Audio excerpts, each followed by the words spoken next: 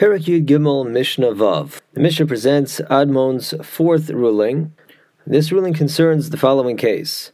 We have ha'orer al hasada, one who contests the ownership of a field. So we have, let's say, a field that is currently occupied by Shimon. Reuven comes over to Shimon and says, Shimon, you have no right to be in this field. This is my field.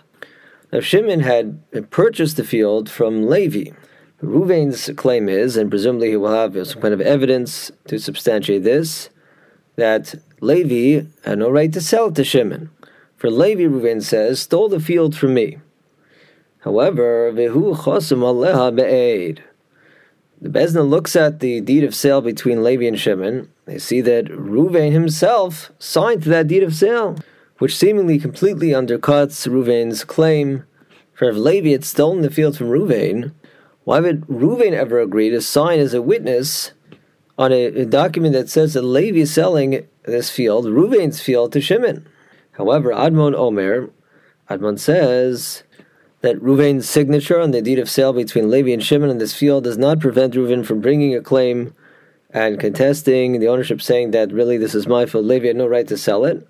For Yachalu Shi Omar, Reuven is able to argue in Bezdin, the reason I signed on this deed of sale was because Asheni Noach Liva Rishon Kashi Menum, was because the Sheni, the second person, Shimon, is much easier to deal with, litigate with, than Levi. I understand that Levi is not somebody who's going to even respond to a court order, even if I prove in Bezdin that it's really my field. Levi is not a person who I can rely that he will actually comply with any court order. Admon says that we accept that explanation and allow Reuven to proceed with his challenge to the ownership of the field to try and oust Shimon from this field and reclaim it for himself. However, v'chachamim omrim ibeit eschusa. The chacham say that no, this explanation is not accepted. Rather, by Reuven signing on a deed of sale saying that somebody else, this Levi, is selling this field to Shimon, that is indisputably an admission that it's not his field, so he's lost any schus, any right to contest the ownership of the field and to say that really this field was mine. And in this dispute we rule not like Admon, we rule like the Chachamim. The Mishnah now presents a case in which there is no dispute. The case is as follows. We have again this field that Shimon currently occupies, and Reuven is trying to say really it's my field. But in this case, Shimon owned a neighboring field which he sold to somebody else, and asa simin la'acher.